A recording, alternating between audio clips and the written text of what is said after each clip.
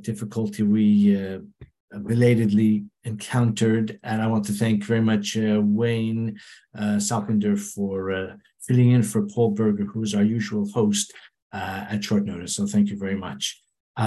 Right, so welcome everyone. Last week we were not in session because of Shavuos night, and so tonight we are going to continue our studies of Alshikh ha-Kadosh, and we're up to Parshat Naso, of course, and our subject is Holy by Choice. Parshat Naso has a number of very interesting subjects which are taken up actually in considerable detail. And I'd like to deal, with one, and hopefully we'll have time for a second one of the disparate subjects which is addressed in our Parsha. The one I'd like to take up first is Nazir. So as we know, the Nazir is the one who chooses to take the vow of the Nazirite. And let's take a look right away at how the Torah introduces it. So we're in Parashat Naso, Perek Vav, that is Bamidbar Perek Vav, chapter 6 from the beginning. V'adar Hashem al Moshe lemar. If you're with me in the stone chumash, it's on page 758. Daber el bnei Yisrael v'amarta alehem. Speak to the children of Israel and say to them. So Alshikh, his style is very often to take up not just a particular verse or word, but a whole subject. And he frequently begins with a number of questions, sometimes as many as 15 or 20 questions or observations or nuances to which he draws attention, and then he proceeds to address them. And that's his style here as well. I won't go through all of his questions, but he mentions, I will mention a few of them. He says, why does the Torah say va'amarta aleihim? It could simply say daber el bnei Yisrael, isha, etc. Why do we need va'amarta aleihim? What does that add? He says, why does the Torah say ki yafli lindor? It could just say ish o isha ki yidor, who expresses a vow. Ki yafli lindor. So it is described here in the art scroll, or it's translated in the art scroll, a man or woman who shall disassociate himself.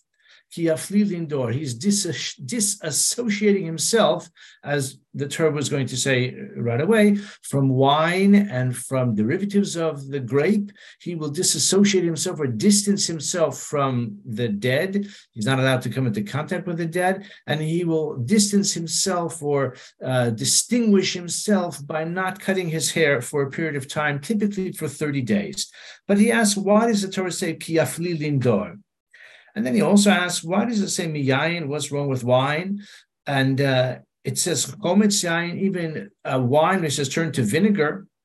Chometz sheichar lo yishteh, even mishras anavim, something in which grapes have been steeped. Let's say grape juice. He's not allowed to consume grape juice even, although grape juice by itself has some sugar. It doesn't have any alcoholic content. It has not yet fermented, and until it ferments, it's not really wine. It's not wine. Why is that forbidden as well? So he takes up the subject in the following point of view.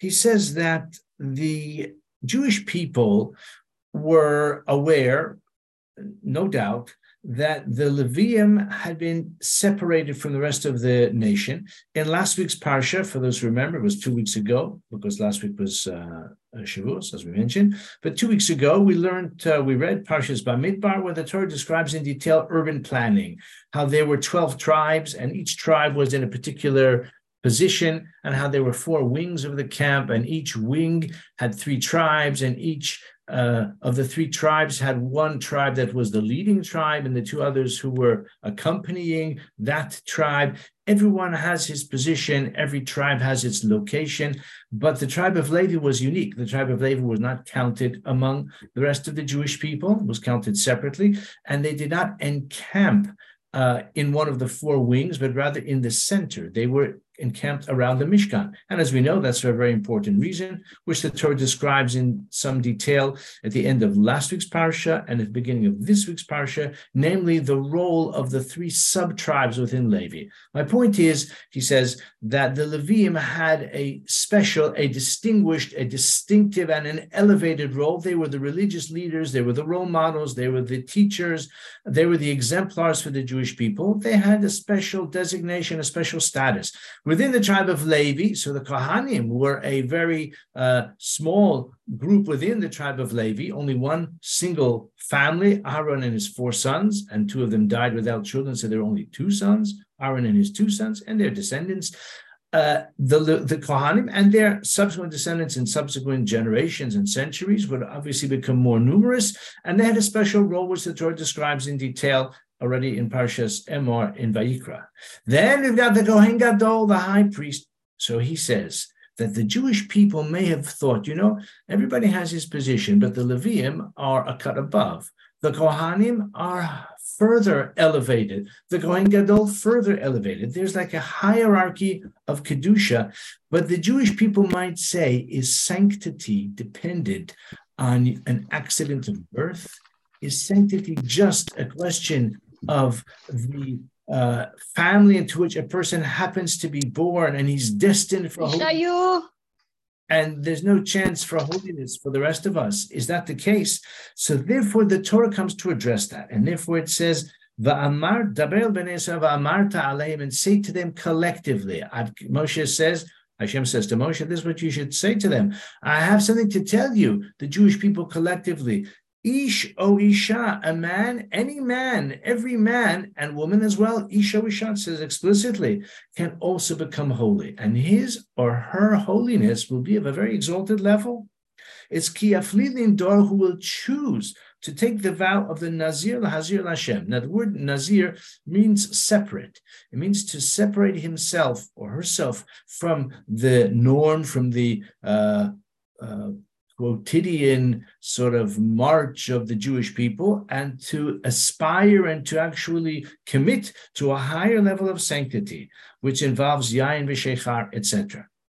Says the Alshikh, what the Torah here is saying is that every person in a certain way can actually achieve and can choose to embrace the level of holiness associated even with the Kohen Gadol. Because take a look at Pasuk Vav. It says, again, part of his or her distinctive status as a Nazir is Kol Yimei Haziro, Pasuk Vav, Kol Yimei Haziro LaHashem, all of the days of his Nazir status to God, Al Nefesh Meis Lo Yavo, he may not come into contact with the dead. La'aviv, and it Torah spells it out, La'aviv U'le'imo, even these close relatives. And in this sense, he is more restricted even than a Kohen. As we said, the Kohanim were only one family, the most distinguished family within all of Klal Yisrael, but the Nazir can choose to embrace or to ascend to that level of holiness, that he also is distanced from death, even in his close family members, because a Kohen is allowed to defile himself for the purpose of those close family members. The only one who may not is the Kohen Gadol, but the Nazir and even the Nazirah equally as well can acquire, in a certain sense, through his own free will, through his own bechira, his own choice, can become as holy even as the Kohen Gadol. Even to these close relatives, he may not defile himself. And then he has a very astute observation, which I like. Ki nezer Elohav al rosho, because the crown of his God is upon his head. What's the crown? The crown is his hair, not my hair. I went to the barber recently before Shavuos, but a Nazir has long hair. And the hair that's on his head, the fact he hasn't cut his hair in, up to 30 days and maybe longer if he chooses to take the vow of the Nazir for longer than 30 days. But whether his hair is long or short, it symbolizes his attachment to God. Nezer Elohav al Rosho. Says the Alshikh, a very subtle and astute observation. In the case of the Kohen Gadol, the pasuk says, Nezer Shemen Mishchas Elohav al Rosho. The crown of the anointing oil of his God is upon his head. The Kohen Gadol is holy because he's been anointed with the holy oil. That's why he's holy. But in the case of the Nazir, it says, take a look again at the language, Ki nezer Elohav al Rosho. In the case of the Kohen Gadol, the source of his holiness is associated with the oil. And the oil was very special. Lahavdil, even when they coronated King Charles just a few weeks ago, they deliberately and with much appreciation for the significance, or maybe not full significance, but they certainly had some awareness from the Mount of Olives and all of that. Lahavdil. So that oil is holy oil, but it still, says Alshikh, it's a third party. It's an outside entity. It's oil which is produced by olives, which grow from the ground.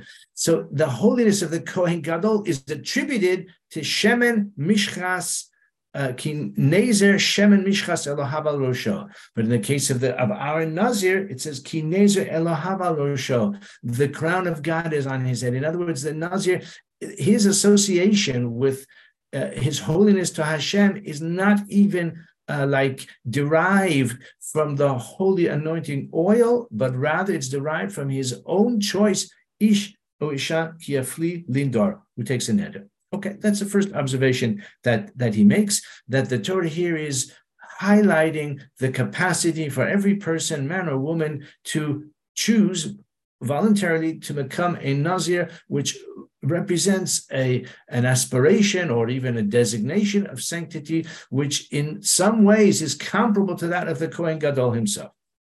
Then he goes further and he takes up the question, what's wrong with wine? What is the significance of the Prisha min hayayin? So the main theater, the main arena of the asceticism, of the self-deprivation on the part of the Nazir is with regard to wine. And of course, the Talmud is quite ambivalent, quite equivocal about assessing the praise or maybe the criticism of this Nazir for forswearing wine. But actually, Alshikh doesn't so much elaborate on the downside, although he does mention it. We find that he's criticized. He's called Nikra Chote for forswearing wine. But he asks in a more sort of macro sense. He says, what's wrong with wine? The Torah says, we read in, I think in Shoftim, that wine is Sameach Elohim v'Adam, it brings joy to God and to man. So what's wrong with wine? Wine is, as we well know, associated with various religious functions, a kiddush and a wedding and a bris and a pidyon haben. In ancient times, it was part of the avodah in the Beis Hamikdash as well. Nisuch hayayin. So wine has a prestigious place. Of course, he speaks about the downside of wine, and he says quite simply and quite logically criticism or the negative aspect of wine is only the excess of wine. It's only wine to intoxication.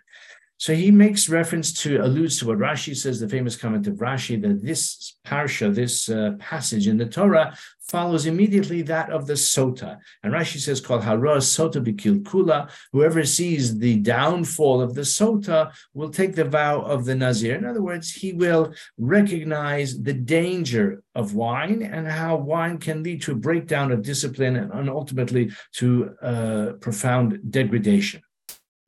So the Alshikh asks that, okay, but if wine is so dangerous, if it's so bad, he says, Lama lo tziva la'amo hayaora tashlichuhu. Why doesn't God command his nation, throw it in the river, using the language of the Torah regarding Paro, who commanded hayaora tashlichuhu.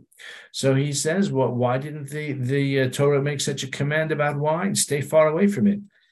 The answer is, as we already said, it's only the danger of excess of wine.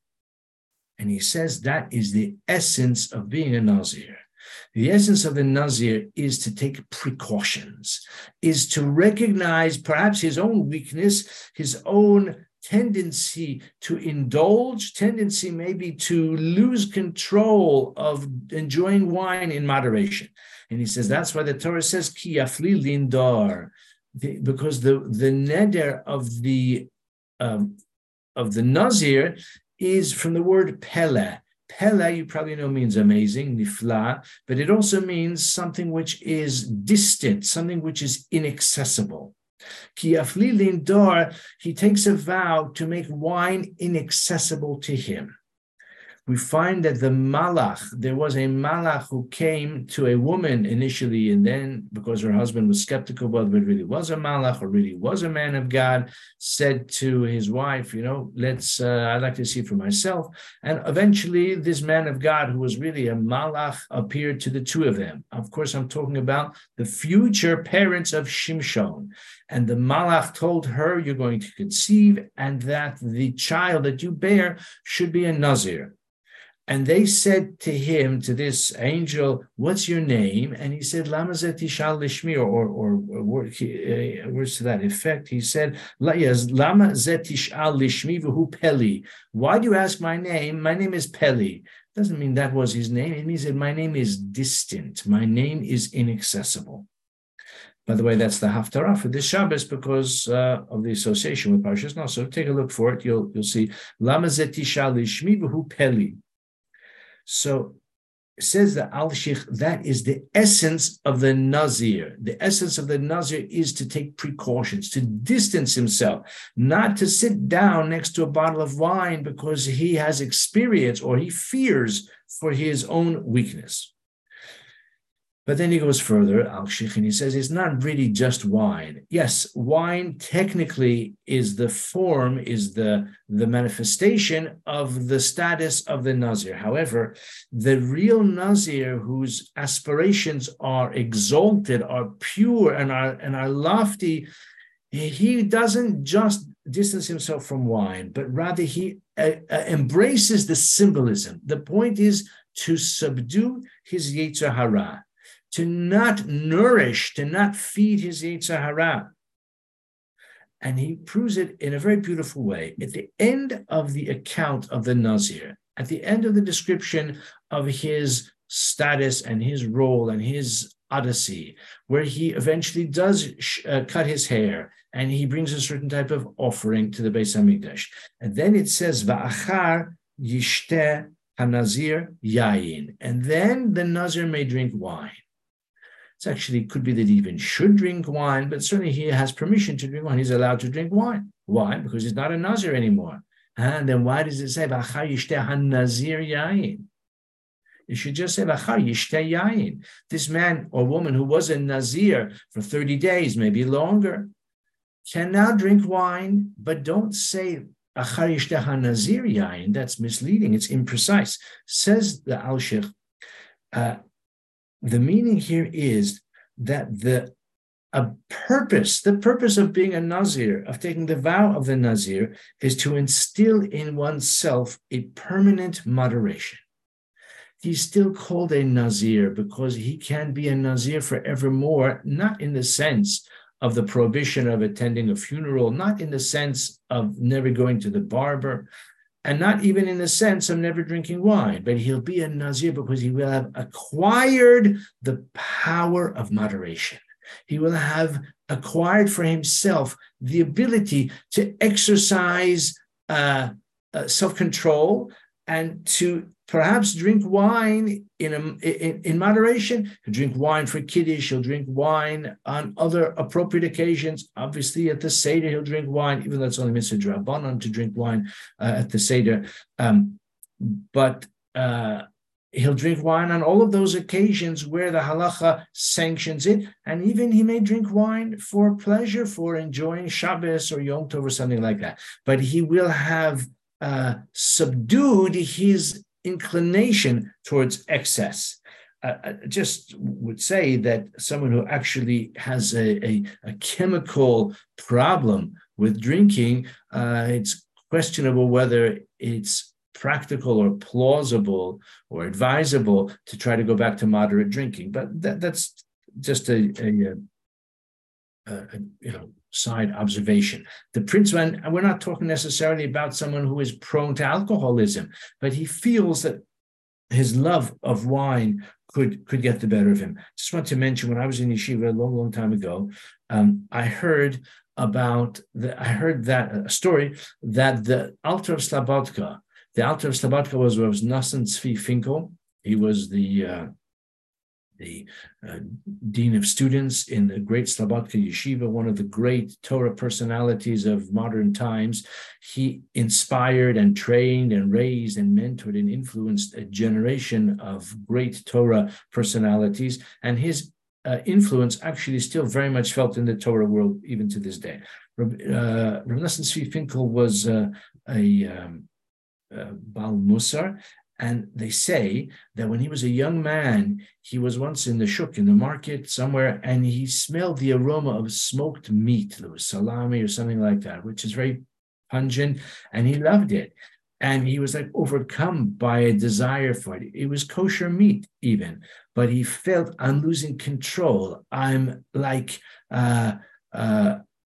experiencing a Pavlovian response, and therefore I don't want to eat that meat. And he took a vow, according to the story that he took a vow not to eat smoked meat for 50 years, not 5 years, but for 50 years. He was a young man. I'm sure he would have no way of knowing whether he would even live for 50 years. He lived to the age of 76. And I'm told, according to the story, that 50 years later, towards the end of his life, he did eat smoked meat. And he was able to do so without sort of feeling a sense of indulgence, or that he's just feeding his animal desire for a gustatory experience which he enjoys, but he was able to eat in moderation and in a sense that this is what I'm eating in order to nourish myself, in order to serve the Creator. I mean, the irony is, as an elderly man, perhaps smoked meat was not so good for him at that time, but okay, that's just as a practical observation. But the principle of it is that when he felt that he was like too fond of meat, of that smoked meat, that he took a vow not to eat meat. Of course, goes without saying that is not a madrega which is expected of every person. But to go back to where we began, that is a form of spiritual attainment, spiritual achievement. It's a form of kedusha which every person can choose to embrace for himself or herself. It's not just the accident of birth, someone who is of Shevet Levi or the family of Kohanim or even the Kohen Gadol.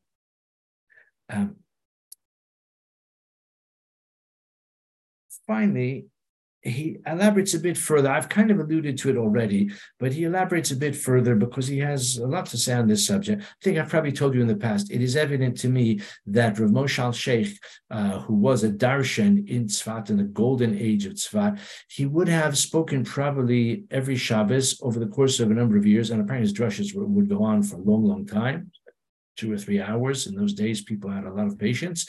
Now we're just about able to deal with a shorter attention span. But therefore, his when he edited it into a commentary, it's not so much that there's repetition, but because there's limited repetition, but he will look at a subject from all different angles, and there can be some overlap or some like revealing another facet or a different perspective. And that's the case over here. He just adds on in a later part of his analysis that we find that the Torah forbids him to even have, as we mentioned earlier, even chometz yayin, wine that has become vinegar, which may not be intoxicating anymore. It certainly is not going to be tasty to drink, maybe in again, moderation. But the Nazir, while he's a Nazir, may not drink it at all. The moderation comes after. But when he's a Nazir, may not drink it at all.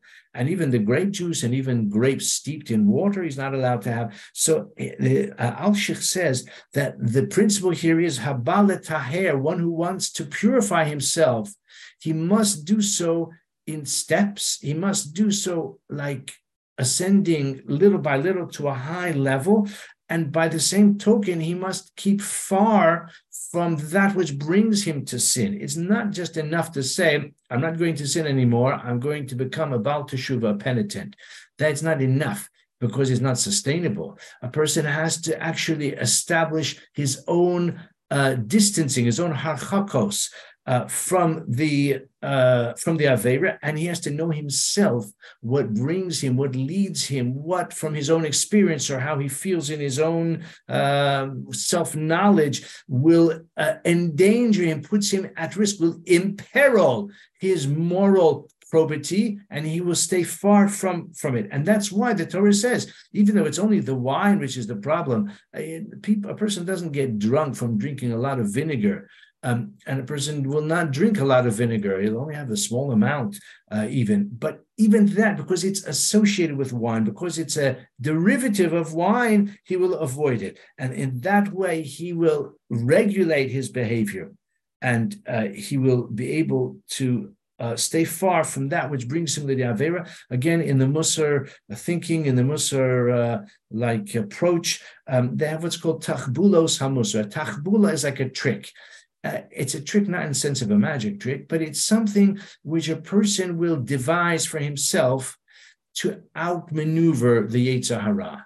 He knows that the Yetzer Hara is very strong when he comes into close proximity to certain opportunities, so he will avoid those opportunities. He will avoid even the proximity to them. He will avoid maybe the camaraderie that led him to transgress. He will avoid, as I dare I say, the technology that has is a snare for him. And this is called the Tachbulos HaMusar, and we derive that, says Alshikh, or this is part of the picture that emerges from what we learn from the Nazir. We do have just a few minutes left, and I want to briefly talk about another subject in our Parsha. Towards the end of the Parsha, actually it occupies about half the Parsha itself, but it's quite repetitive, so there's not, it's an extended passage, but the insights to be derived from it are Alshikh does have a lot to say, but in any case, let me just get to my point. Take a look at the beginning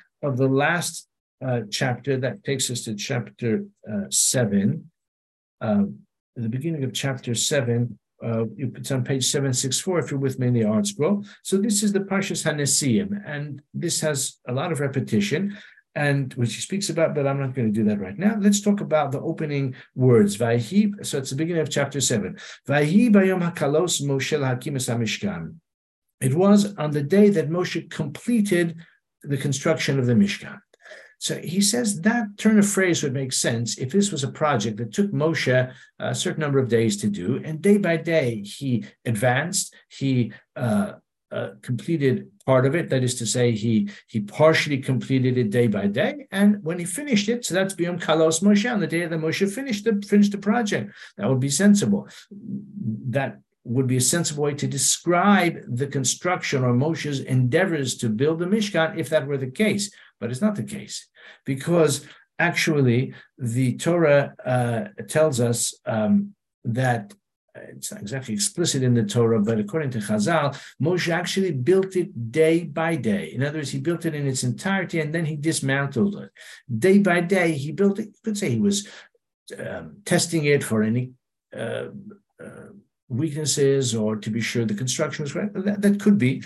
But if that is the case, that he built it day by day and disassembled it day by day, then why does it Vayhi bayom Kalos Moshe hakim es ha-Mishkan? It's an imprecise turn of phrase. Says Alshikh, a beautiful idea. The Mishkan is like a microcosm of the world. And when Hashem created the world, he created the world in 6 days and he rested on the seventh. The completion of the world waited for the seventh day for Hashem to infuse rest, menucha, into the world. In a similar way, he says that man was formed, but man was a golem. Man was like an inert form until Hashem breathed into man the breath of life. And then man became a living creature. Says the Alshikh, the same is true for the Mishkan, or by analogy. The world, man could not have survived if he was just inert. He would decompose, just like a dead body decomposes. It's only the breath of life that Hashem instilled within man, which made that man could live and procreate and could live on generation after generation. He says the world also, if the world was inert, even though nature was functional and all of the animals, etc., the plant life were doing what they do. But Alshikh says in a metaphysical way, the world could not have endured until it was infused with the sanctity of Shabbos. That's Uvayom HaShvi Shavas Vayinafash. That Hashem imbued the world with a spiritual power, and that is Shabbos. After 6 days, the world could not have endured into the future unless the seventh day involved the sanctity of Shabbos, the infusion of Shabbos. He says this is the same thing with the Mishkan. Moshe built the Mishkan and this on there every day, but it could only endure into the future. It could only be endowed with a spiritual greatness. Otherwise, it would just be a beautiful carpentry achievement with a lot of, skill and beauty and colors and all of that, but it would not have had its inherent sanctity until Hashem infused it on the seventh day. So that's why I said, bayom kalos Moshe lahakim es hamishkan. It was on the seventh day that the Mishkan was imbued with sanctity, just as the world was imbued with sanctity on Shabbos. And of course, we also experience that renewal, that spiritual renewal on Shabbos. I haven't done complete justice to it, but I don't want to go over time either. So just to review, as we like to do briefly, we've spoken mostly tonight about the Nazir. We said, Va'amarta aleihim, say to them, Isha, any man and any woman, don't think that sanctity is an accident of birth only, but rather any person, a man or woman, can also achieve in a certain sense a level of sanctity and spiritual greatness similar to that of a Kohen and similar to that even of a Kohen Gadol. We said that the primary arena of his sanctity is in distancing himself from wine, and that's because he realizes that wine has a risk factor and he wants to stay far from the risk factor temporarily. But afterwards, he's still called a Nazir because in a meaningful way, he will always be a Nazir if he's successful, because he will not, in the future, he will not be subject to the enticements of the Yetzer Hara, certainly not with regard to wine. And again, it's a metaphor for the clutches of the Yetzer Hara generally, and this is his objective, to permanently acquire the gift of moderation. And we said that in general, this is the approach of the Nazir, of what the Torah tells us, that he has to establish boundaries for himself to keep himself far from the risk factors which he knows or he senses could lead him to his downfall. And finally, beyond kalos Moshe, that the Mishkan is a metaphor for the world itself, which was endued with spirituality and was endued with the neshama. You say that Shabbos v'yinafash. On the seventh day, Hashem did not do malacha, but the cessation of malacha infused the world with the capacity to endure, and that is true for the Mishkan as well. Thank you very much, and wish everybody a wonderful Shabbos. For those who are nearby to Kesher, please join us at the Bar Mitzvah of Aaron Sher this Shabbos as well. And I wish everybody Shabbat Shalom. Thank you. Beautiful cheer, Rabbi Simon. Thank you. Thank you so much. Yeah, thank you very much. Thank you to Wayne for hosting us tonight. Thank you very much, Wayne. Thank you. Shabbos.